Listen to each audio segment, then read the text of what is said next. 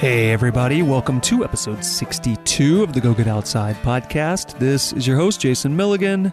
Welcome back, welcome aboard. It is that time again. It is time for another Roundtable episode. On today's show, we will be talking with 4 separate individuals about bikepacking and bike touring. And if you are not familiar with those terms, you will be later in the show. But suffice it to say, this episode is all about traveling long distances for multiple days on a bicycle. I want to thank Lauren Grabowski, who appeared back in episode 40, for helping me put this together. She got this group of individuals together so that we could have this discussion. We will hopefully answer all of your questions about on- and off-road bikepacking and touring. So let us go talk to our 4 guests about living off of a bicycle.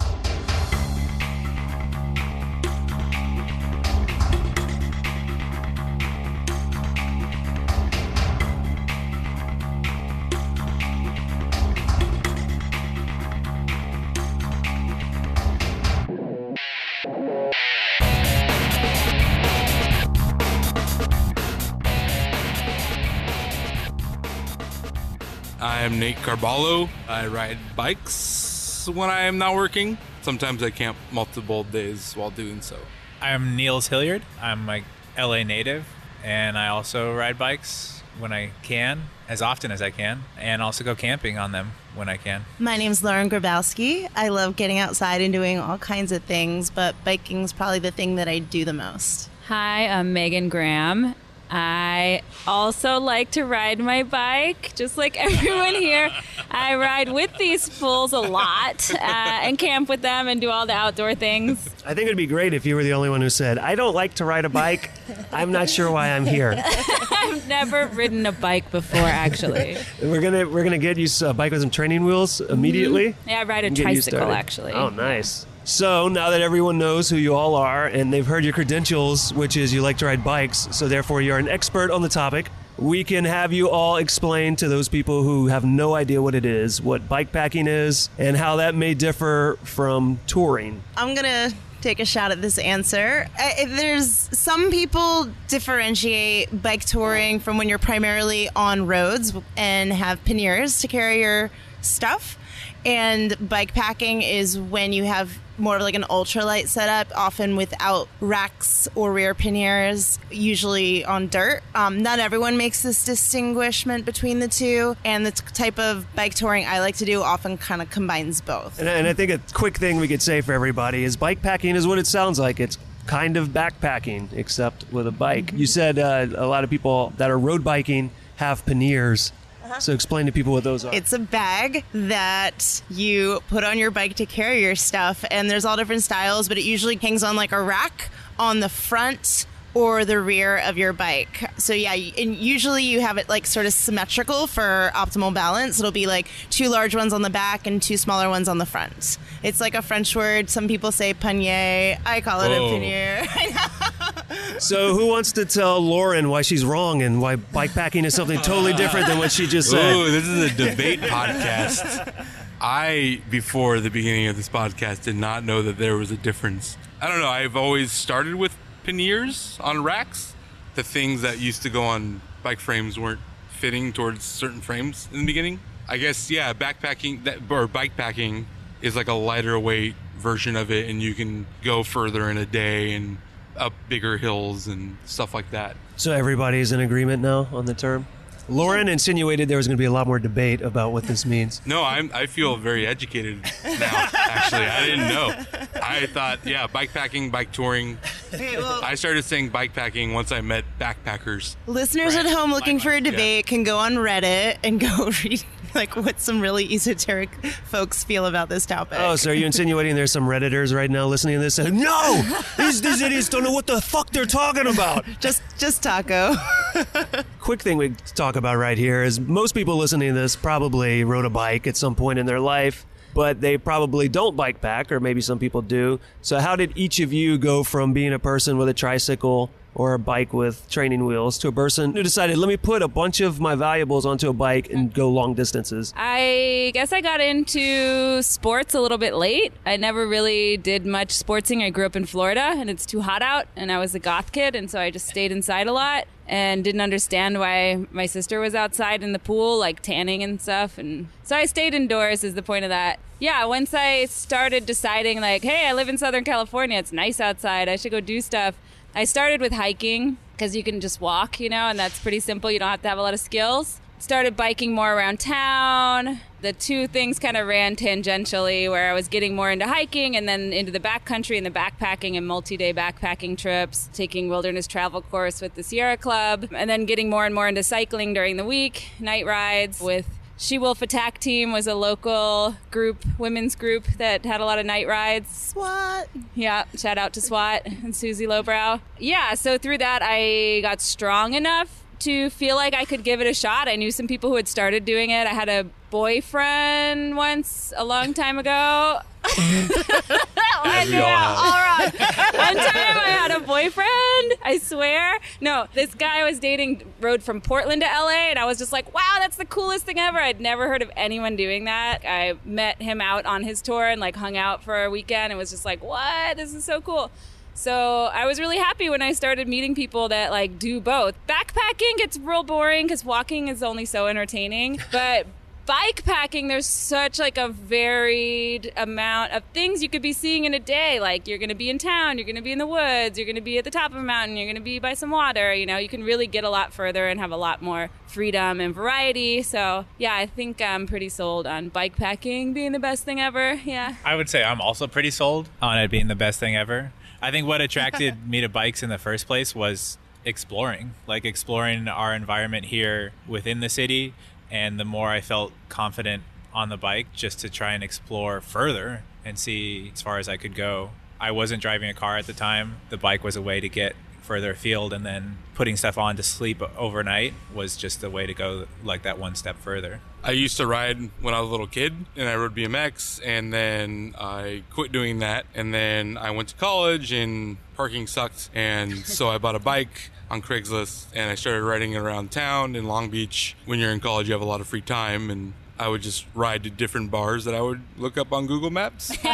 The further I would try to make the miles as far as I could, until I was like riding to Dana Point or like Laguna Beach to go drink and then ride back home and then drink a cup of coffee and go to class. And I moved to LA and I found out the bikes can have braze-ons and you can like carry stuff with you. So I bought a rack and I used to visit my friends in Long Beach and stay the night. Friends moved away from Long Beach, but I still had these panniers, so I used to just like explore Long Beach and camp in little spots that weren't not campsites or anything, but just, spend the night in Long Beach and drink and hang out and then ride back home the next morning. And then I started riding bikes in LA more often on night rides and stuff, and met a group called EPPP, Echo Park Bike Posse. Met more people that rode bikes in the fashion that I did. Started going on longer rides and then multi-day rides, and then I got more into, instead of just driving to Joshua Tree or driving to Sequoias and camping for a couple of days in your car, just exploring a smaller amount of area, more detailed, I guess, on a bike. I guess I would say that I'm like I'm a bike tourist instead of a bike packer. I like that you look to Lauren to give you validation for whatever you say. Learned. No, I mean, yeah. I'm a human being? Yes, okay.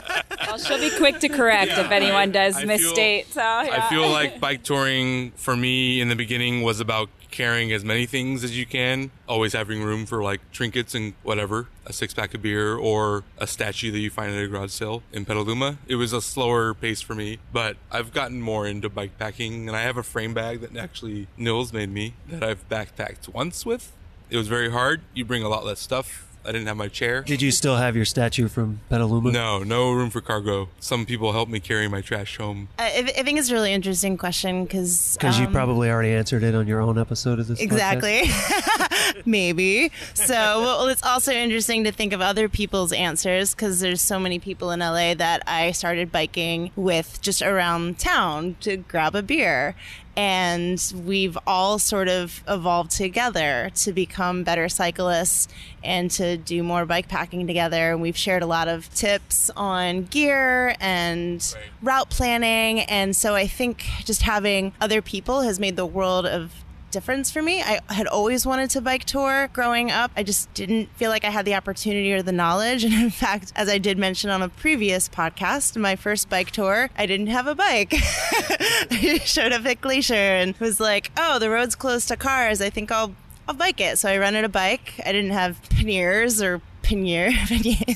and I just threw all my stuff in a backpack and headed up the mountain and hoped for the best. And I think that's also an important lesson too for anyone who's looking to get into bike touring or bike packing, that sometimes it seems like intimidating and really gear intensive. You can make it work with whatever gear you have, but it helps when you have other people to ride with and give you advice as you progress. But just anyone who has a bike and a backpack can make it work. Let's talk about that gear, because I do think that's one of those things that can be a little intimidating for an activity like this. Such a wide selection of bikes to choose from. So first you have to decide what sort of bike you want and whether you want to pay $20 for a bike or $20,000 for a bike. Then you have to decide what you put on that bike. And so you have to make all the same decisions that you do as a camper or backpacker, but then also with those caveats that come along from having a bicycle as your means of transportation. So let's talk about that gear. We can maybe start with choosing a bike. Well, never go on a bike tour on a bike that you bought for $20 or $200. You didn't look to Lauren for validation, and she looks like she's unhappy with your answer. I'm sorry, Lauren. I am all for old and rusty and well working, but a day ride is a day ride. And on my first bike tour, I learned that like planning a bike tour based on how much you can ride in one day on a certain bike is very different from riding 5 days on that same bike in a row. Having a bike that's not reliable, or you've never been on a long enough ride or been on it without oiling the chain or having it tuned up for like a week and riding it strenuously, you screw yourself. And I mean, I've totally screwed myself of just like starting a bike tour ill-prepared mechanically and started with a broken down bike and made a 4-day trip a 5-day trip. It sucks. In one jest, like you can actually go bike touring for $500. Like if you bought a bike in like SwapMet and like took your time and looked for deals on eBay and yada, yada, yada. All you really need is enough stuff depending on your route for one night of sleeping, and you pick up stuff along the way. Depending on the season, you can do it with a sleeping bag and a sweatshirt. It's true. You're gonna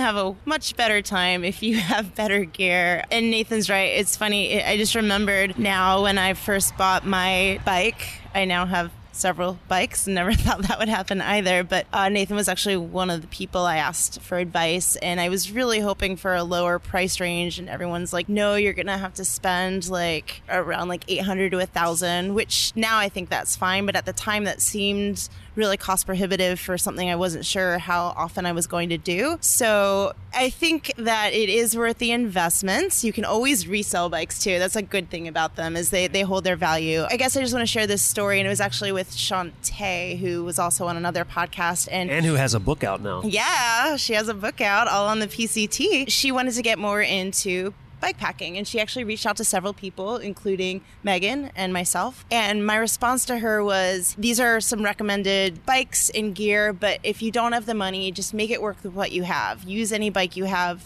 Borrow a bicycle, rent a bicycle, but don't let the gear get in your way of doing it. People who just want to go and maybe go for a night, you're right, 5 nights on a $20 bike, you're going to never want to bike tour again. I think that was my reaction to Nathan, though, is for people who can't obtain like a $1,000 bike right off the bat, just try to make it work with what gear you have, and just plan your trip accordingly. Maybe you can do just like a mellower 10 or 20 mile bike ride just for one overnight. And if you decide it's something you're going to get into, then it's time to invest more in a nicer bicycle. I guess the other thing is steel is something we all feel pretty strongly about.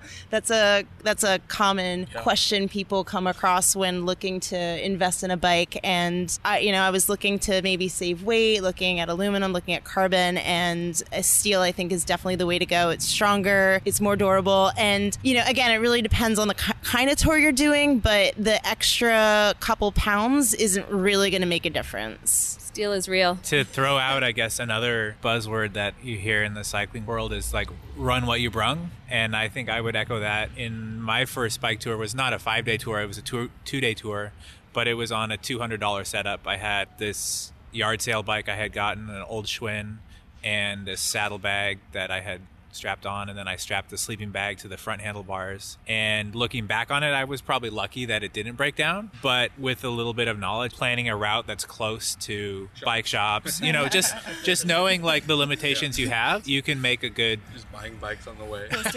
Uber serving areas. from one Craigslist ad to the next. We've definitely had those moments where we went from one bike shop to the next bike shop. Oh yeah. Yeah, it's a good time. I have a reputation for overbringing, so I can't really speak to the you don't need a lot of gear, don't worry about the gear, because I'm obsessively geared up to a fault. But I don't care. I want to bring my chair. I want my 20-degree sleeping bag, even if it's not going to be cold out. I want my Xbox. Yeah.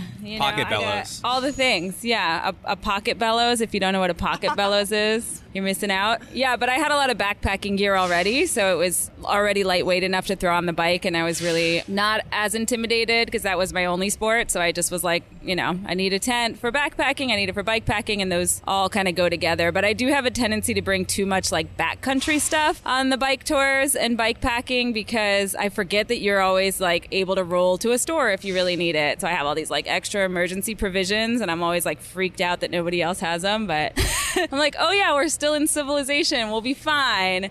But hey, if you need like a blood clotting rag, I'm your person. We should talk about the chair. The chair's an important piece of gear. Nate should talk about the chair. The REI folding chair? Well, I don't want to name brands. Can we? I don't want to like. You can name and say anything you want. Just remember, you have to live with the consequences of your actions. That's all that matters. I mean, they well know. Maybe they'll send you free shit. I can guarantee you they won't.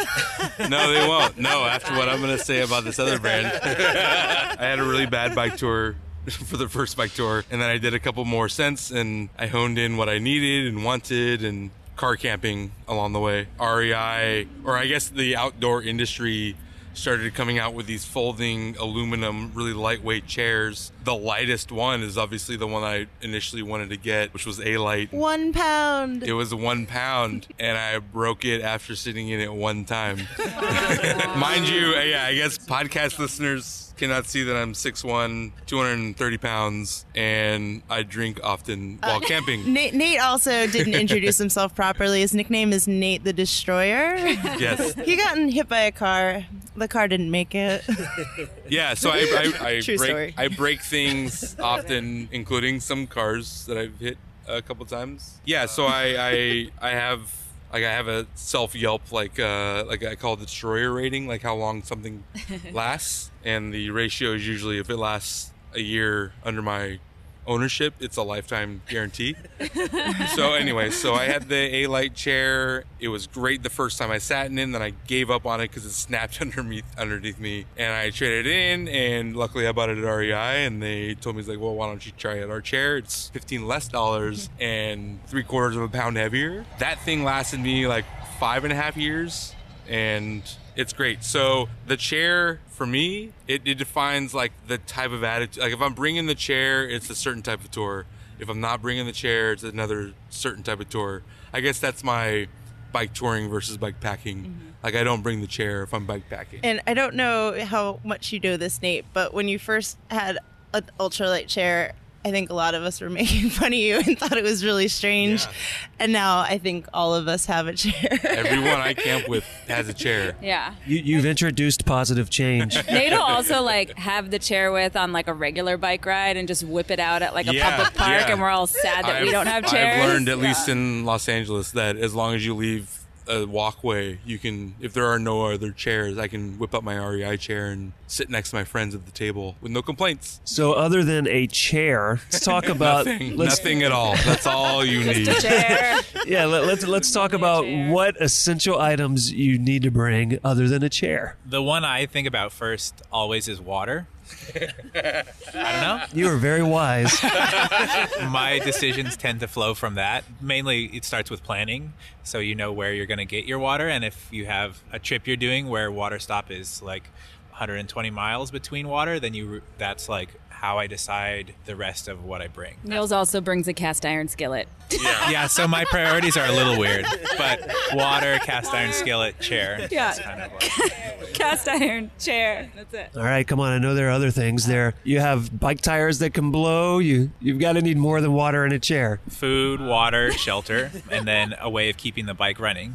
So yeah, tires. Recently, tubeless has become a thing, and I'm fully behind that. I think saved my butt several times touring and otherwise, but still, again, a backup for that would be a tube, patch kit, repair kit, small mechanics kit, little bits of bolts and bobs, a medical kit, cooking kit, and again, priorities like Nate said, the chair is kind of his yardstick for what kind of tour it's going to be. If he can't fit the chair, he can't fit the other items, so the chair only goes, right? He's pulling up a packing list. This is the sign that I do not prepare. I prepared once a long time ago. Since then, I don't have to. This note kind of goes into a different subject, bike weight management, and where you want to put certain things. If you have a lot of water, like if you're going into the desert, you want to put your heavier things lower, as central as possible. And if that's not possible, as far forward as possible, just for being able to control this much heavier thing than a bike usually is. So I have this like list that's a pannier weight management list on my phone, and this is a chair camping version, which is much like car camping for me. In the front, I bring all my, and this is, when I'm going to be really cold, all my clothes, all the warm things. This is front right pannier, all the clothes, warm things, the liner for my sleeping bag, my pad. Speaking of nice gear, I bought a really nice sleeping bag that is 20 degrees, but shrinks very, very small. So I also put my sleeping bag in there. In the other front one, I put all my food, like other than snacks for the day, toiletries and fuel, the chair. And then there's usually room in there, as I said earlier, for trinkets. And also, so I usually, with that pack, I have room for 5 beers. So I can have beer or snacks or a hot dog or whatever. And then the rear, I strap my tent poles to, if you can divide your tent poles from your tents, it's a lot easier to pack things because I'm already bringing a bunch of shit. I just strap it to the rear rack that I have on, stuff my tent into the rear pannier. That leaves a lot of room for just stuff that you're going to waste your money on. And I don't know, I buy bottles of wine and pineapples. And this one time we camped and a whole day we were going to be on the beach and I had to Google Earthed it and there was no shelter. So I bought an umbrella. That umbrella was clutch. Yeah, Nils was there, and you never know what you're going to need to bring along, so I like to pack for cargo room. And it's a huge advantage biking over backpacking. I feel like I very ultralight anymore when I backpack, and when I'm biking, you just carry more sort of luxury items and non-essentials. I don't really backpack with my chair, and I have instant coffee, but when I'm bikepacking, coffee grinders, that's kind of I think another big luxury item that a lot of us have, and pour over coffees. An extra 10 pounds in a backpack you're really going to feel it. It's going to dramatically slow down your progress. An extra 10 pounds on your bike, it really won't make a significant difference. Yeah, you can travel with a lot more booze. Megan has all the luxury items. I do. I'm a little bit overboard. I think that the main investment needs to be in a sleep system, and maybe that's a backpacking rule of thumb. But for me, the comfort in having one of those blow up mattresses, little backpacking raft that you sleep on was game changing for me. I didn't get that in the beginning, and I would just throw a blanket down in a tent and lay down on it, and then I was oh, that's why camping sucks. You need this stuff, and then it's totally comfortable. So I would definitely spend some money on the pad thing, a good sleeping bag that's lightweight that you can pack down. I got mine at REI on one of their sales, but I did get a 20-degree bag because I find it to be the most versatile. And I have one of those typical backpacking tents, a big Agnes, one person. I can't remember the one, but whatever. Everybody knows these things. These backpacking brands, there's 3 good kinds. in my opinion.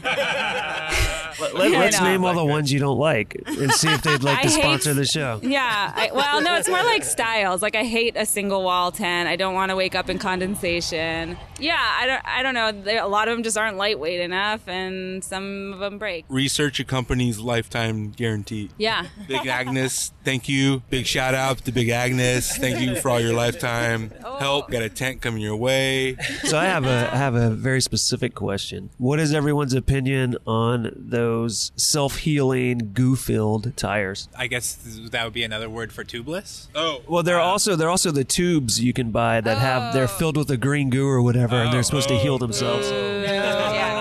Okay, I've never used those like slime tubes. No. Yeah, but it sounds like it's a big no from everyone. I know of those from BMX riding because you get thorns a lot, especially in Southern California, arid areas where we don't get rain much. They really, really suck because instead of, well, I mean, they were a great thing at one point in time, but now that tubeless tires exist, they're kind of obsolete. You're adding a lot of weight with a lower quality of like durability. Yeah, it's not as durable for heavier weight. I mean, tubeless is great as long as you maintain it. You can have small punctures, and you can even have some pinch flats you avoid pinch flats sometimes while being tubeless on dirt roads, and you can also run a lower pressure and it's more comfortable. Slime really does. I'm not keen on that. It's just a bunch of gunk in it. Sometimes it can get gunked up in a certain spot, and then it changes the rotational weights, and then it feels like there's a lump in your tire, and it's weird. I often tour with tubes, carrying a chair, and so I bring like 3 tubes. I also bring like a spare tire depending on the route that I'm going. Like, I bring a spare tire, and foldable tires are a thing. They can fit into panniers. So let's talk about your options for travel, right? So you've mentioned panniers a bunch of times, but you also could drag a trailer behind you, or you could use bags. What are everyone's opinions on when you would want those? I might sound judgy here, but I'm going to go for it. I feel like trailers are sort of like an old dude thing. I don't know. It's like old school. Maybe not old dude, but old school. Yeah, it seems like it'd be cool if you were like lugging a cooler or something, but 2 things just have different uses. Like my panniers, I can shove so much stuff in there and I can leave room to like add more stuff, But with the bike packing bag setup, it's more nimble. It's streamlined. It's like on your bike. It's like with the line of your bike. So there's a bag in the triangle, like a frame bag. There's like a bag under your seat that's stuck and like flying around under your butt. And then there's like a roll bag on your handlebars. The bummer town of that setup is like, yeah, you can bring like no chair sometimes. Not a lot of cooking gear, But the cool thing is you're on a bike, so you might be able to just go pick up a burrito and then bring it with you, So it's not like you have to do the terrible dehydrated meals. But yeah, the panniers are more just like anything goes. You can just bring anything. And the bike packing bags are also maybe harder to find and harder to figure out because they're kind of newer. A few of us have had our buddy Niels here make us custom frame bags because we're the luckiest people ever to have this wonderful friend who will do that for us. But I don't know how the heck else you get a frame bag that fits your bike exactly. You're going to get something wonky maybe that's like going to be kind of lumpy and not fit. Oh, I have a previous podcast with Rogue Panda that you should listen to because if you send him measurements of your bike, he will custom make you a frame bag. Not to take away from Niels here. No, I don't know that Nils wants the notoriety of being a frame bag maker. Yeah, no. That's true. Nils is going to be getting a lot of DMs Sorry, about Niels. some frame bags. From what I had heard about frame bag custom makers, like, it gets really backed up. They're really nice quality, and I know that like it's just like if it's not custom fit, then it kind of doesn't fit to your bike, and then I guess, yeah, if you have the time to like really plan out a vacation, like I'm going to go on this thing in June next year, I can order this thing now. I know a lot of people that got those things, and now bikepacking is a very big thing now. Some wait times are a year for a bike bag. Relevate Designs makes really good stuff. And it's not just custom frames. It's awesome. Niels also makes custom handlebar bags. And I think the handlebar bag, for me, is kind of like the coolest of all the bags. I think you can get away with only having a handlebar bag, and there's some really cool styles. It's like really big. It tucks in between your handlebars, and it'll often have like a clear covering where you can put in maps or directions. And if you're going really light, you can get away with like just having that. And they're super stylish. They look a little bit vintagey sometimes, and it's usually where you keep the items that you're going to access the most. So I feel like that's the bag that's kind of most important for organizational purposes and good access to gear. Swift Industries also makes really awesome, I think that randoneering bags. French word, randoneering. Big shout out to Swift. Yeah, I ride with an amazing Swift bag that I borrowed from Niels. But it fits everything. It's so crazy the amount of things I can fit in that bag. And I just left it on, even as like now it's on my bike that I ride to work, and I can just like do anything after work. Before, I have all the locks in there. Like, no one brings a lock. I have 5 locks. Like, I can fit a whole, bunch of wine and like 6-pack and whatever. Like, I can bring. It's great. You said Swift. You borrowed it from him, but it sounds like you have permanently borrowed it from him. Stop. No, Niels can have it back anytime. But really, I'll keep it forever. If it needs to be warmed by my bicycle tire, it's got a home. Bags are made for being used, so. So let's talk about food. Lots of people seem to be very interested in what people do about food. Whether you bring food, whether you cook on the road, whether you're buying stuff from stores, or whether it depends. I'm hoping Niels will cook for me most of the time with his cast iron skillet. No, I bring too much stuff. I bring all the backpacking meals and then go to the store and buy a whole meal to cook. So don't do what I do. I feel like a lot of the time we just ride bikes to go eat food in a beautiful place. I love to cook. I love to cook for other people too. So a lot of the times I end up, like Megan said, with a cast iron skillet. Kind of a ridiculous setup to be carrying around on a bike to make something I like. But I think all of us have been to Henninger and camped there. That place is one of my favorite to do an overnighter. And I think it exhibits the idea the most, where you can go from both extremes. Like, you can go to Henninger during the summer with just a burrito and a hammock and literally nothing else, water or beer, so burrito, a beverage, and a hammock, and be totally fine. And that could be your camping experience. Or you could go and carry a trailer with a cooler and a cast iron skillet and cook like a bunch of food and have a great party. And that would be the other end of the experience. So what kind of stuff are you cooking in that cast iron skillet? Do you have preferences for what you bring, things that pack better or keep longer? I think carrying certain staples and then seeing what you find on the road. Is my favorite approach. Like, you will find maybe a fresh like fruit stand or a fresh vegetable stand along the side, and like they happen to have a bunch of tomatoes. So like, what can I cook with these tomatoes? Or they happen to have some really great squash, and it's like, okay, this is what I'm cooking tonight. And I think if I have a couple kind of staples, almost like backups, that I know I won't, be in trouble, and then kind of see what emerges. I often like to buy food while I go. Again, it sort of depends on the trip. If I'm doing something that's a little bit more of a wilderness trip, obviously you have to bring your food. But one piece of advice I received was to sort of build your trip around themes. So this summer I spent like 2 months touring, and I made a point to stop at a lot of breweries and bakeries. And so I didn't really need to bring much food, and I just had an opportunity to stop at a lot of cool places, try a lot of new types of food, and also meet a lot of cool people when you're stopping. If you're just, it can be a little bit more expensive. There's trade-offs to everything. This also can be time-consuming to cook food, so there's lots of things to consider. But I did sort of like buying food along the way, especially because I was traveling solo a lot. So it sort of ended up being my opportunity to socialize. Burritos work well. Trader Joe's sells a bean and cheese burrito for $3. Throw one of those in your bag, ride all day. It's warm by the time you get to camp. Boom, done. I feel like burritos are always people's answer to all of people's packing issues. They're so damn portable. They come in their own edible package, There's also even a handlebar bag that's called a burrito bag, and it's perfectly sized for putting in a burrito and just bringing it up to Henninger. A couple burritos. I think anything, if you back to just bring your essentials and then find what you can get on the way. I do a lot of solo touring, so you don't really have to worry about like getting to camp on time for people, or like everyone having a dinner time. So sometimes, like, again, I have a lot of room, so I just, you buy a whole pizza in the middle of the day. You eat through it during the day, and then you still have like 6 pieces when you get to camp. I mean, that's the bare minimum. And then, like, the flip side, and preparing stuff, powdered eggs. I mean, anything tastes good if you add spice to it.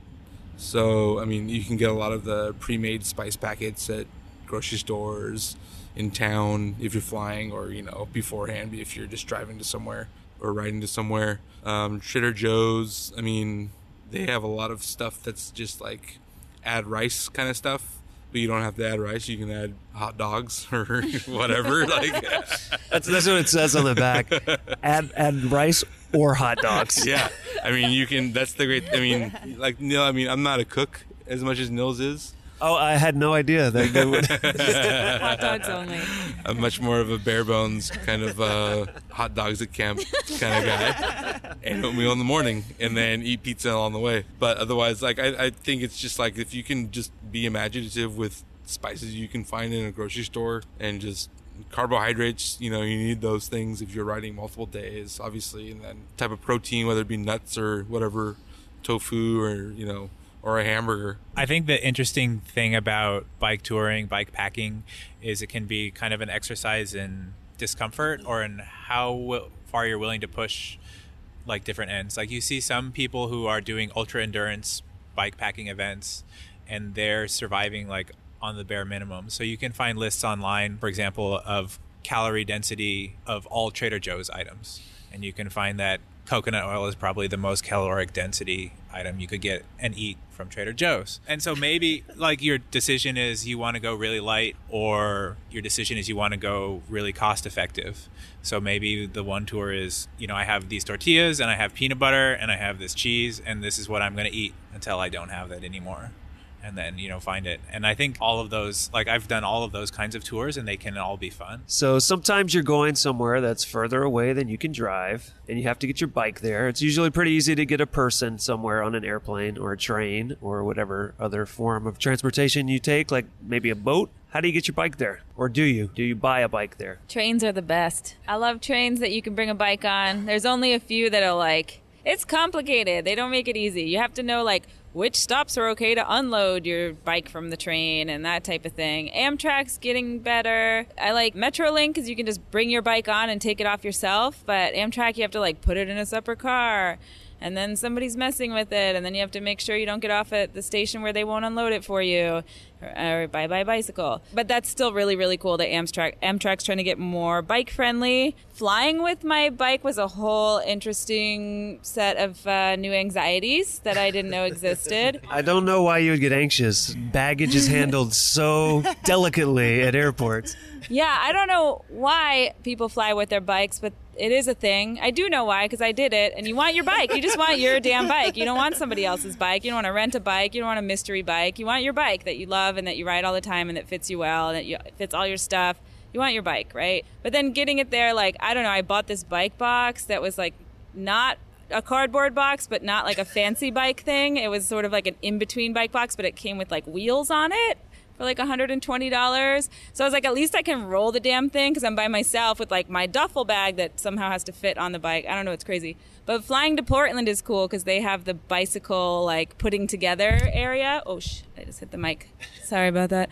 You're off the show. Fuck, bye. No, Portland has the bike putting together area. Are there any other airports you guys know of that have the little bike mechanic area? Minneapolis. That's just such a treat. You get there and they're like, look, we know you brought a bike. And you're like, yay, I'm here. Except I didn't know that was going to happen. So I still had already had an appointment at a bike shop and just had the bike shop put it together. Shout out to Gladys Bikes in Portland. That's the thing. So I had like door-to-door appointments where I had an appointment at Golden Saddle, awesome bike shop here in Los Angeles, Golden Saddle Cyclery, to put my bike in the damn little box for me. They had to take it like all the way apart. And then I had to Uber, Lyft. Actually, nobody uses Uber anymore. Lyft to, I had to Lyft to Gladys, Tommies. Right? I know.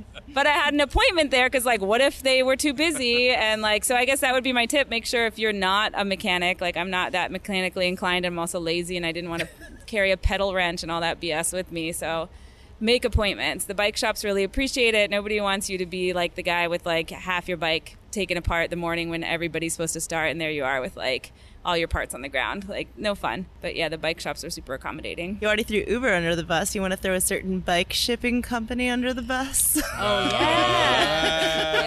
So my philosophy is now, you're going on vacation, spend the money and just fly with your bike. Well, I'll go further into how you actually save money flying with your bike. But one time I shipped my bike because I wanted to save money. It's essentially the company that anybody will tell you to use if you ask, hey, who should I ship my bike through? You know, my bike got damaged. That wasn't their problem. That was FedEx's problem. So that's a whole other thing. I'm sure it was your problem once you got the bike. Yes, it was very much my problem. But also just the logistics of having to try to ship your bike and dealing with a third-party company that's trying to ship it for you. And I had to spend my whole day that I was going to spend in D.C., exploring D.C., figuring out shipping labels with a company that wasn't picking up my phone calls. I am a fan of Getting rained on?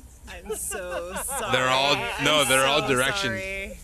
No, this is great. They're not pointed at us at all. They're not so the sprinklers have gone off. Super loud. But we're in the safe zone. So anyway, you're talking about shipping your bike and then... Right, so I flew with my bike once, and I didn't know how expensive it was going to be, and I paid a lot of money, and it sucked. So the next time I flew with a bike, I shipped it, and it was something I didn't want to deal with on the front end and the back end, so I went back to flying my bike. I did a little bit more research. You can find out certain companies like Alaska, JetBlue, depending on where they're going, Southwest, Virgin, it's all $50 each way to take a bike. Otherwise, it's usually about $150 each way. I go on bike tours all throughout the year, but I go on bigger ones where I have to fly to them twice a year. Counts it as my vacation. And once you're there, you're bike touring, so it's way cheaper than having to rent a car and then drive everywhere and stay in Airbnbs and blah, blah, blah. If you're going on this vacation, why not just spend the money and be sure that you're going to have your bike there safely? Oh, another note, though, regarding TSA. Just when you take your bike apart, all the hardware, all the nuts, all the bolts, everything that would fall out of a case, if they opened it for any reason, put it in your carry-on so you don't lose all of your nuts and your bolts. That is great advice. Yes, yeah, it happens to me. I would say from what I've heard and personal experience, TSA will always search bike boxes. Yes. None of us have folding bikes, so that's probably why it didn't come up. But that is a really good option for people who do a lot of flying. I think Brampton and some folding bikes can actually fit on a carry-on. So because of that, I've actually considered purchasing one, but I don't think I'm quite there yet. Would you recommend a Razor scooter instead? Hey, whatever works. I would say no. No. And then, yeah, another pro tip. I kind of bought international ticket on Priceline, and they ended up switching carriers that I was on at the last second. And I specifically researched. It is important because, as Nathan said, the cost of flying with your bike can be $150 each way, which can add like an extra $300 to your ticket. So I made sure to fly on one of the airlines that was more affordable. And of course they switched to one that was more expensive. I just very nicely spoke to the agent's manager until they didn't charge me $150. I think nicely just now was a euphemism for very angrily. And it's interesting. We can talk about, I think, adventure cycling. They're a really, really great group that have provide a ton of resources to people who bike tour, and they actually do some sort of like lobbying, I think, of Amtrak and some organizations. And so people who are concerned about, you know, maybe limited reservations that Amtrak has for cyclists or $150 airplane fees, they should write these organizations and tell them how they feel, let them know that like bike tourists pay attention and say, hey, I was going to buy a flight on your airline, but I didn't because it was so much money. Amtrak now has locked containers for guns on every single train, so they do listen to lobbyists. And Adventure Cycling has been working to lobby Amtrak to allow for more bike spaces on their trains. So let's talk about when you get to where you're trying to go and you want to figure out how to get from point A to point B and C and every other point. What do you do to navigate from where you are to where you want to be? I believe more in hard copy maps than computers, just because of service and satellite capabilities, and then also battery power. And I'm already worrying about if I don't have a generator hub, well, which I do, but if you don't have a generator hub, you gotta like charge of the things and like conserving energy. You don't want to, or at least I don't want to be the guy that asks for a cup of coffee and then plugs in 12 devices into your outlet. So I like maps, and they're also kind of fun. I didn't take the class, but our friend Molly Arevalo took the class, and I mooched off of her and learned what she learned. The class. She now teaches the class. So you're recommending mooched education. Yes, mooched education. Oh, yes. Isn't that what this is a podcast about sharing info, Absolutely. Right? Yeah. Or information mooching, if you prefer. No, I believe more in reading maps, because also when you don't have a predestined route on a computer device, you can look at things around you. Like, let's say you're making way better time than you planned on making, and you have 2 hours to kill before you even want to get to camp. You can look at different towns and then turn on your device and research those towns and find out like what's in those towns to do. Or if you were out in the middle of nowhere, obviously you don't have any service, and depending on your maps, if you're in California, Tom Harrison is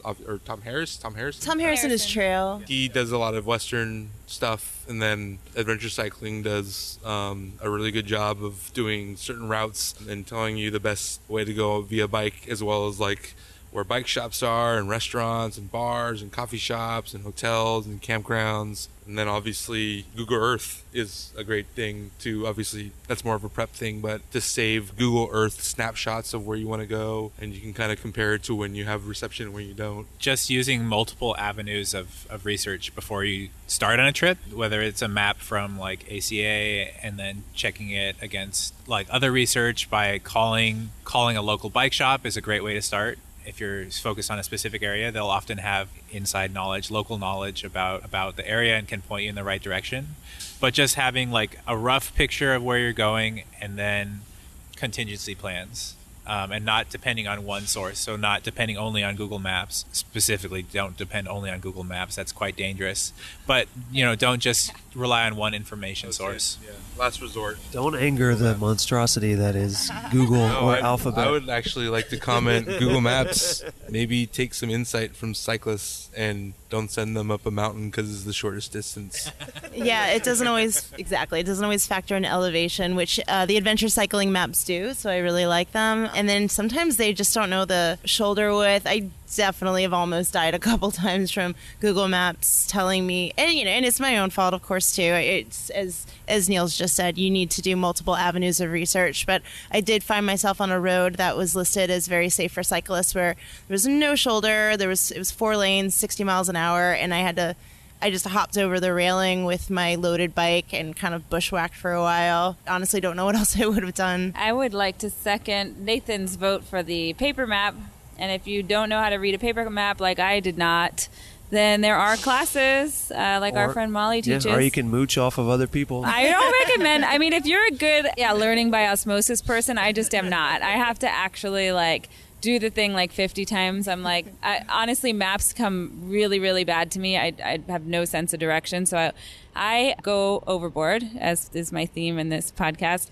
It's the many ways I go overboard, and I plan the route usually via 5 different things. So I will always bring a paper map, but I will also have downloaded the route onto 3 different apps on my phone, and I'll have multiple battery backups already ready. I don't even mess with thinking I'm going to plug something in. Backcountry stuff, it's a whole other world back there. You can really just die. Yeah. Don't take it lightly. As soon as you're more than 2 miles into the backcountry, be really, really prepared. One thing that I highly recommend is calling a ranger. I generally always call the rangers in any area. A lot of times it's hard to figure out what roads you can even bring a bike on. So I want to know, that they know we're in the area and that we're not pissing anybody off. Sometimes, of course, you're not always going to follow the ranger's directions. You're always going to follow the ranger's directions. But every once in a while, you have to get a little creative. But with weather stuff, it's important to know. This last year we had... in California, there was so much rain that a lot of the dirt trails and roads were just not the same as they were even 6 months prior. Yeah, we were just trying to figure out what the current conditions are. We had those mudslides in Big Sur affected another one of our tours, and we wanted to not have to do an in and out on the same road. We had to ride Nacimiento-Ferguson Road, which is really, really beautiful, but crazy 1 lane. It was the only way in and out of Big Sur. All the traffic for all the tourists were going on that road, plus the construction trucks. So it sounded real sketchy. ended up being real beautiful, but we tried so hard to find a dirt way out of there and take dirt routes all the way through. And I got a hold of some rangers that actually had some information, because sometimes they don't. With the backcountry rangers only check in every few weeks sometimes. But yeah, I was told that what used to be a public road is now private, and they have fences up, and they have shotguns, and you won't be able to pass. So you would have done all that work to climb out on the dirt and have to go back to the road, which you never want to do, which is why I'm not a big fan of winging it. You can hear the anxiety in my voice just saying the phrase winging it, but I aspire to be someone who can wing it. I aspire to be someone who can just feel like I'm just going where the wind takes me, but I'm not there yet. In the meantime, I'm preparing the hell out of myself. But even if you are just trying to have a good time and wing it, always, always, always prepare if you're in the backcountry. Don't mess around with the water sources. Always know where your water source is. That kind of stuff is the difference between a good trip and you potentially having to be airlifted out, I'm a huge fan of winging it, but my number one rule is don't die. But yeah, the easiest way to deal with getting from point A to point B is don't have a point B. I love to just kind of meander around and figure things out as I go along. I think that's the best way to have an adventure. I have a feeling the two of you disagree. But we travel well together still somehow. I think, that's a whole other thing, sort of the group dynamics as opposed to biking solo. And when you're biking with a group, it's all about communication and figuring out what other people are comfortable with. And like Megan, I actually aspire to be a little more prepared. That was a lesson learned when I was hopping over a rail with a loaded bike while cars zipped by at 65 miles an hour. I was like, maybe this is the downside of winging it. So I think sometimes you can complement each other too. Yeah.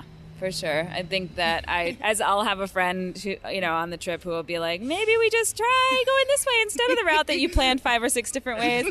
And I really do my best to go with those moments, and be willing to just scrap the plan as well as I plan. I also want to be really 100% okay with scrapping it if something cool turns up, because you never know. It's we went to a winery on the Big Sur trip I was talking about, and a local told us about this road that we hadn't heard anything about from any cycling routes or any of the hours and hours of research I spent. And these locals were like, oh, what was it? Oh, I don't want to say because I don't want other people finding out about it, right? We're not going to tell you. He called it the most beautiful road in California. Yeah. It was stunning. You can DM us if you want to know what road it is, but it's fan-freaking-tastic. It was really just such a treat to have a surprise road like that. So I think it's also important to plan and then scrap the plan if it comes up. Exactly. Let's talk about hazards. And I imagine the first, largest, worst hazard of all is human beings in cars. Yep. They're just human beings.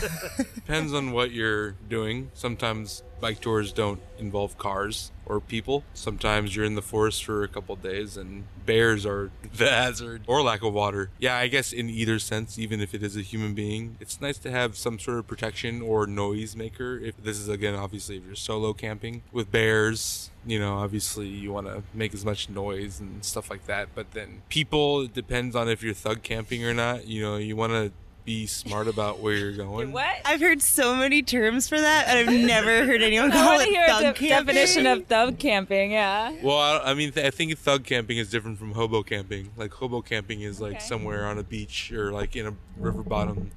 Thug camping is behind a liquor store or... I've heard it called stealth camping. I like that. Thug camping's better. Stealth, I'm like, you're not a ninja. You just didn't feel like paying for a campsite. Well, yeah, thug camping is not very stealth if you're not good at it. I learned a lot about it. Minnesota nice in northern Minnesota. It's an ironic statement. They're not nice up there. Not all of them. There were a lot of people that were very nice that actually saved me. And are you sure you don't just make a sweeping generalization about an entire state and leave it at that? Yeah, the casino and the neighboring hotel in Carlton, Minnesota. You guys suck. Boo. I don't know why, but I just support you, Nathan. Boo. I'll take my gambling dollars elsewhere. And then, cars, you want to be as visible as possible. I typically wear all black, and my touring bike is gray, which is not a great thing. So that might explain the cars that you've totaled with your bike and body. Well, apparently. so as we talked about before, I've never been in a car accident on a bike tour. Just while commuting and riding my bike around town. But that's all the thing. Don't have a very visible bike inherently, and and I always wear black and gray. You know, you can buy tape that's reflective by 3M that you can tape on your racks, safety triangles, while seeming nerdy. Actually, safety pizza is a non-nerdy alternative to a safety triangle. A safety triangle is something that goes on the back of your bike to, same thing that like long hauls will have on the back of their trucks. But there's this guy's safety pizza that makes it kind of fun. It gives you a lot of toppings to put onto an orange and yellow pizza, reflective mushrooms and pepperonis. Yeah, just being as visible as possible. Some people have flags. Do any of you like those lights that go around your tires and all along your bike? I had one of those. They shook their head because they all understand that in an audio format, visuals are very helpful. Yes. I know what they are, but I don't use them. I had a roommate give me like just a rear wheel one, like the red, like the whole wheel lights up. It was in your spokes. Yeah, I felt invincible with that damn light on. But it took 4 AA batteries, and it had to be like crazily installed and then uninstalled to get the batteries back in. So it went 1 round of batteries and then was garbage. But it was fun. I felt real powerful. Those lights on. The one thing I wanted to say, I think the reason you didn't get a resounding, vigorous nodding when you said that drivers are probably the biggest obstacle is, and I'll be curious if other people agree with this statement, but wherever I bike tour, people ask like, oh, are you scared? Isn't this dangerous? And I'm like, I live in Los Angeles. Nowhere that I've toured has been scarier than my daily commute to work. Yeah. And I feel like in some ways, I guess I'm a little bit lucky for that. There's just many times other bike tours, they all warn me about Route 1 in Baja, Mexico. They're like, oh, the trucks, it's brutal. It was nothing. I wasn't even the tiniest bit scared. It was just nothing compared with my daily commute downtown LA. And also, people just get stoked on you with a bunch of shit on your bike. They give you room. Typically, it depends on where you're bike touring.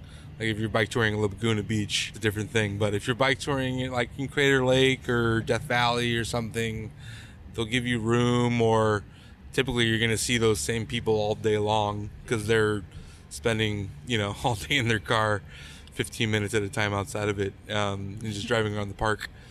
But it's a different world when you're bike touring because you're that's the whole point. You're getting out of, I don't know, LA or whatever city you're living in. You're going more outside. It's like the people around you are also on vacation. Typically, I don't know. You just got to be smart about it. You mentioned that people always ask you questions about, is it dangerous? Is it this? Is it that? What are some of the misconceptions that people have? What are those questions that you get? And then what are the answers to those questions? I feel like people a lot of times don't realize how easy it is to get places on a bicycle. We a lot of times do just from LA to Leo Carrillo. Yeah. And people will catch us in Westlake. They're like, oh my God, you came from Los Angeles? It's like, yeah, we've been riding for like 2 hours maybe. Like, it's actually, when you're not racing, and you're not trying to exert as much effort as possible, it's chill. That's the whole idea of bike touring, is that it's chill. And even if you don't make it to your destination, you have everything with you. Right. So like, if you find a nice little field or liquor store, you can just camp there. I think another misconception is people who think they're not in good enough shape. I feel like we have a lot of friends that are like, oh, I haven't been on a bike in months. I can't possibly ride with you guys or couldn't possibly do that trip, and I feel like you just get in shape as you go, and people told me that with the AIDS life cycle too, and I didn't believe it, but it's totally true. The key is just getting out there and doing it and going somewhere.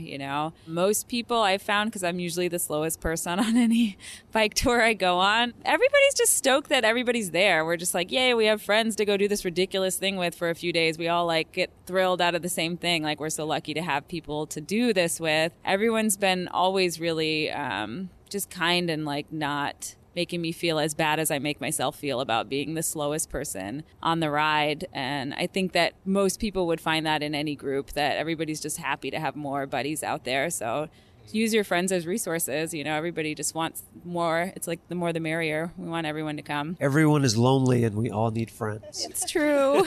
It's true. That's funny, because I was just about to say a common misconception is on solo tours that I'm just a magnet for weird old dudes when I'm riding my bike. Everyone thinks you just clearly want lots of company and you want someone with you talking nonstop the whole time for the rest. Ooh. And you're like, hey, like I have bike buddies. I just wanted a trip to clear my head and not make mindless conversation. That's a good point. I typically, depends on, I mean, when you go into the hiking bikes, depending on where you are, there's different realms of people that hang out and hiking bikes. Yeah. And you just gotta be smart about it, and but it definitely is. I'm also a more direct and loud and obnoxious person, especially after I'm tired or just getting back from the bar towards camp. I just make it known that this is my area, and this is where I'm staying. I think at the same time, the greatest thing about bike touring is that you meet a lot of people, but you also have to look out for yourself. We were riding from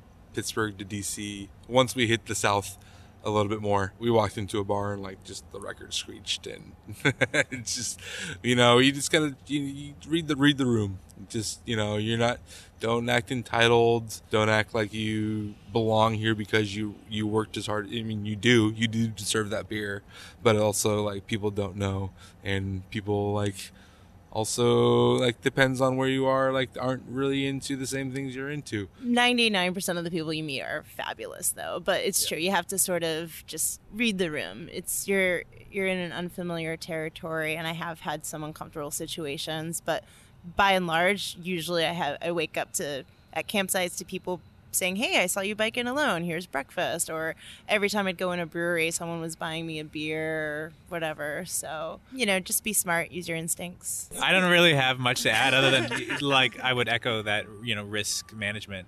So there's definitely some hike-a-bikes near here that I wouldn't feel comfortable camping in alone. I would even rather thug camp or bandit camp nearby than stay in that hike-a-bike.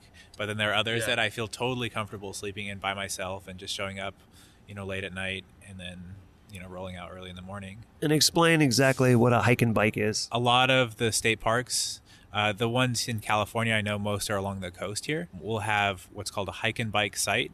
And it's usually an area reserved within the campsite just for hikers or cyclists. And you won't have a car, usually a slightly cheaper site designed, just for people who are hiking through or biking through. No reservations needed or even usually available. So tell us how you go about planning where you're going to go, how you find out about what kind of routes are available or places you might want to take your bike. And then if you can think of one, recommend a nice beginner route for people who are maybe trying their very first bikepacking trip. Yeah, okay. I do really like to plan. So when, of course, my very first bikepacking trip, I planned for, and I was lucky enough to have Lauren volunteer to come with and enthusiastically show me the way. That was my first time. No way. Yeah, with you and Danny and me and Crystal Cove. Jeremy, yeah. And I thought it was a really great beginner route. We met up at, Union Station probably? Mm-hmm. We rode to the river path that goes to Long Beach, which unfortunately doesn't connect with the other river path, but that's... Hello, LA. I'm working on it. Yeah, thanks, Lauren. Get on it. No, so you get on it in some weird industrial part. That's the worst part of the ride, is getting to that river path. But it's a straight shot to Long Beach, and then you kind of just follow one to Crystal Cove. And the thing about Crystal Cove is they have these really cool cottages that everyone's trying to book, and it's so hard to book that everybody forgets that there's campsites there that are 3 miles in off a dirt road, and it's a ocean view, and you hike up a little bit. I mean, I couldn't ride my bike up the 3 miles of dirt. It was too loaded and it was too steep and rutted. But hey, pushing your bike, no shame in it. 3 miles pushing your bike, whoop-de-doo. Who cares? Took however long it took. I was just thrilled to be there.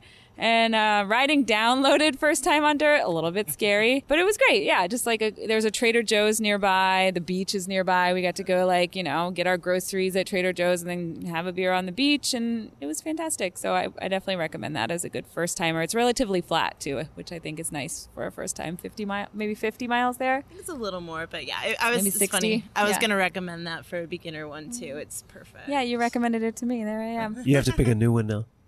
So I guess another one I would pick, this one is off a transit connection. I'd like to, you asked how to plan trips, and I do like to try to plan them off of transit connections, to me it's not as fun to sort of drive someplace with my bike. So I either want to be able to leave my house and bike there, or to hop on Metrolink or Amtrak. So I would say actually take the train up in LA to Ventura, and there's a great bike path there, and there's a ton of campsites in that area. You can go to Ojai, and if you're really ambitious, this might be beginner to intermediate. You can actually sort of bike east and hook up with the Metrolink station that's sort of near Antelope Valley or Lancaster, I guess. Palmdale, thank you. But yeah, if Ventura has a great bike path. It's beautiful. There's plenty of accommodations. You could even do credit card camping if you don't have the camping gear.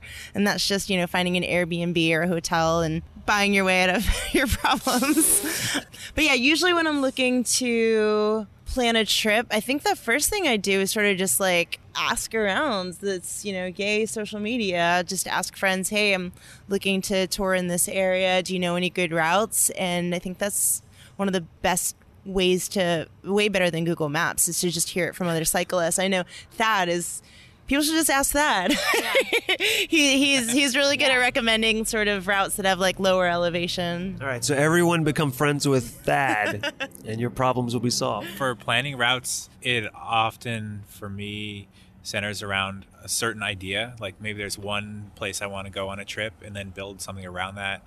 Or maybe I want to try the train from here to San Luis Obispo and see, what can you build around that trip. And I think it usually starts with like one element, and then in the research phase, you find other interesting things. And then if you're doing solo, just your own interests. But if you're with a group, you talk to the other people, and then the trip kind of flows from there. A really great resource is Crazy Guy on the Bike. It's a website, crazyguyonabike.com. Once you decide your rough destination where you want to be, just go on that website, and it's essentially just a long kept forum of bike journals of cyclotourists. You can kind of see what other people have done route-wise and which ways to go and stuff like that. But as far as like the easiest tour that I've done now was actually a Rails to Trail, which was mind-blowing. And I've planned so many tours based on Rails to Trail since this one. I did the Allegheny and the C&O Canal Path from Pittsburgh to DC, and it's essentially it's perfect for cyclotouring because it's already flat because it was already graded for trains. The cities are built around the distance that an old train could make, which is about 20 miles.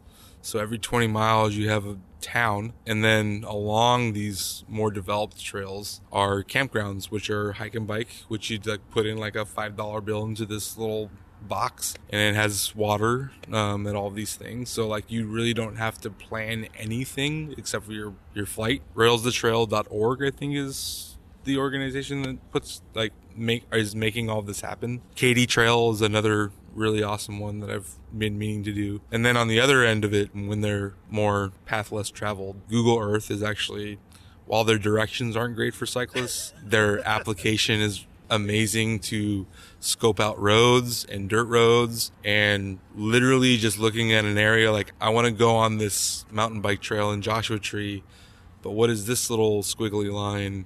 And you zoom in and you can kind of, again, take screenshots and stuff for reference later. You can explore that way, and then that kind of blends more into the not as off the beaten path, just to scope out roads to see the margin of like the median that you can ride in, and how sketchy a road is to ascend or descend. So you just named a bunch of them. Are there any other websites you guys recommend, especially if you know any that are really useful for people that would be outside of California, somewhere else in the nation? We've mentioned, I think several of us have mentioned American Cycling Association, ACA. They put together really well planned out routes with stop information at various stops, with food, lodging, bikes. Those are really well put together routes. And I think they even have tours that they lead. So they'll have someone who's a more experienced bicycle tourist, and they'll have them as kind of a leader. So that's a great one. I've been looking at bikepacking.com for some ideas for backcountry stuff out of state. I'm really obsessed with their right up on the BCT, the Black Canyon Trail in Arizona, and that's like next on my list. I had the flu last year when some buddies went to it, so I'm just gotta go. I'm dying to go.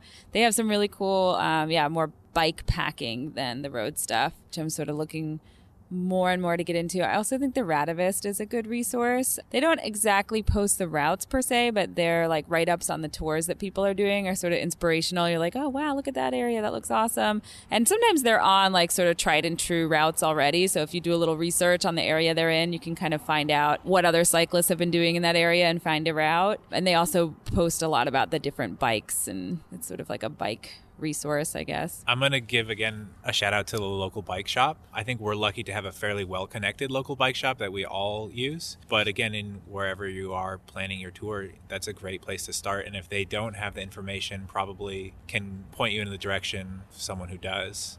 And again, just calling like, hey, I'm coming into town. What's some local hot spots? And then when you do go tour there, it's cool to go visit. Like I remember a tour we just did recently that you planned, Nate. We stopped at a shop, or a couple shops actually. Yeah. The tab I have open when I'm on Google Earth is Strava. I don't map my rides, but they have a thing called Global Heat Map, which when you're already looking at a specific area, you can see where other cyclists have ridden. And I always kind of try to go for the blues, which are the least ridden. It's actually kind of interesting to see like where that one guy rode to,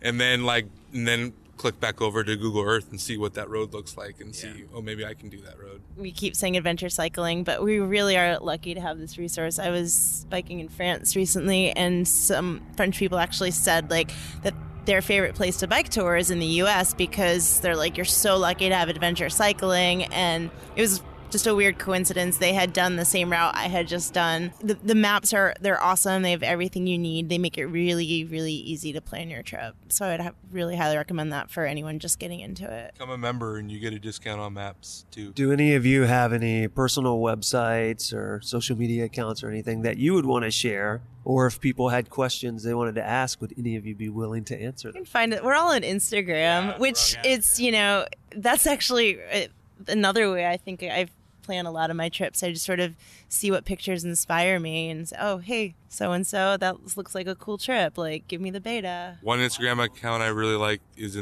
based out of the Bay Area, Boys in the Hoods, as in hoods on your handlebars. They plan brevets, which are great things to kind of join in on, but also they post their routes, and you can do little bubbles outside of their routes and see, other things to find out on. But sorry, the answer was, I'll answer questions. DM us. All right, well, you got to tell them where to find you to DM you. Lauren Grababrewski on Instagram. Megan Rose Donuts. C_baller. And I am Frank without beans. All right, and now for the final question, discussion, whatever you want to consider it. Any final advice or final thought you want to leave people with that we haven't discussed, or just something that hasn't been mentioned? Or if you don't have that, tell people why they should give bikepacking a try. I think it's a great way to get out there and explore the world. Again, we've been talking about planning. I think a little bit misleading to just say, just go explore. I think planning is a key part of it. But I think some of my best memories of the recent years are with the people here and with other friends I have on bikes. And it's a great way to go really far distances in one sense, but at the same time, it's on a human scale because it's completely self-powered. And you have that immediate experience of what you're doing and that connection to it. That's really special. And I think just get out there, whether it's solo and meet people or with some of your friends, and you can have a great time. So if you like the idea of a road trip, this is what a road trip should be. Like you can stop wherever. You have more time to take in the scenery and or neighborhood that you're in or riding through. You also can go places cars can't go. That's really what it's all about. Like you can go into mountains, you can go down to sandy beaches and ride along the coasts in Baja, or you can ride over, a peak, and you can see things that usually you can't see in a car, or you can see sometimes backpacking, but it takes way longer when you're backpacking to do so, and you can carry way less stuff. I feel also bikepacking for me was more of just wanting to go on a vacation but not having a plan as much. I didn't have to make any reservations. I have my tent, I have my food, I have my coffee, and my beer, so I can just kind of stop when I'm tired and go to sleep, and then wake up the next morning and keep riding. It's a much more freeing way of, if you really truly don't want reservations in your vacation, to take a vacation. Nate and Neil's kind of hit the nail on the head. It's great for exploring. I love the freedom of it, and do it just because it just makes me really, really happy. It makes me happier than almost anything else when I'm just out there on my bike. You feel really free and empowered, and just like you can do almost anything. Get out of your cars. Cars are lame. Fuck cars. Everybody ride a bike. Right, and on that final note, and now that the sprinklers have turned off and all the loud vehicles have left, Let's start recording this podcast. now it's time for us to leave too. All right, thank you everybody for coming out here and doing this tonight. Thank you. Thanks for having us. And, Yeah. and hopefully nobody regrets it. See.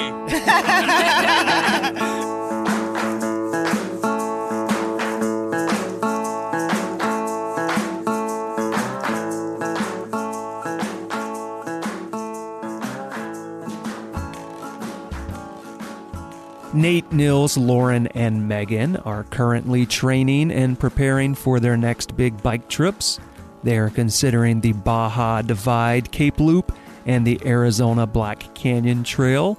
And if you want to follow along with any of those adventures, now is a great time to go to our website, gogetoutside.com/podcast. Look for this episode 62, Roundtable on Bikepacking and Touring. And there you're going to find a number of photographs and numerous multitudinous links. Links to everything we mentioned in the show today that had anything to do with a bicycle, and also the individual links to the Instagram accounts of our 4 guests, who you are free to follow on their future trips via their Instagram photographs. And if we missed anything, if you have any other questions, or you just want to drop us a line here at the show and let us know what you thought about this or another episode, well, you can do that a number of ways. Go at butcherbirdstudios.com is the way you can contact us by email.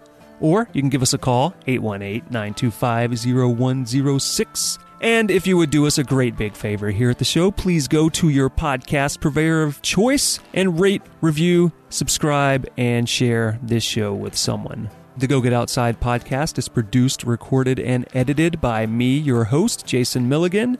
Additional help was provided by Griffin Davis. This episode co-produced by Lauren Grabowski, and brought to you by Butcher Bird Studios. Next time on the show, if you're aching to hear even more about bike touring, then you are in luck. Come back February 1st for Olivia Round. She's going to tell us about how bike touring across the entire United States helped her confront her fears of sexual assault. Come back February 1st, Olivia Round. See you then.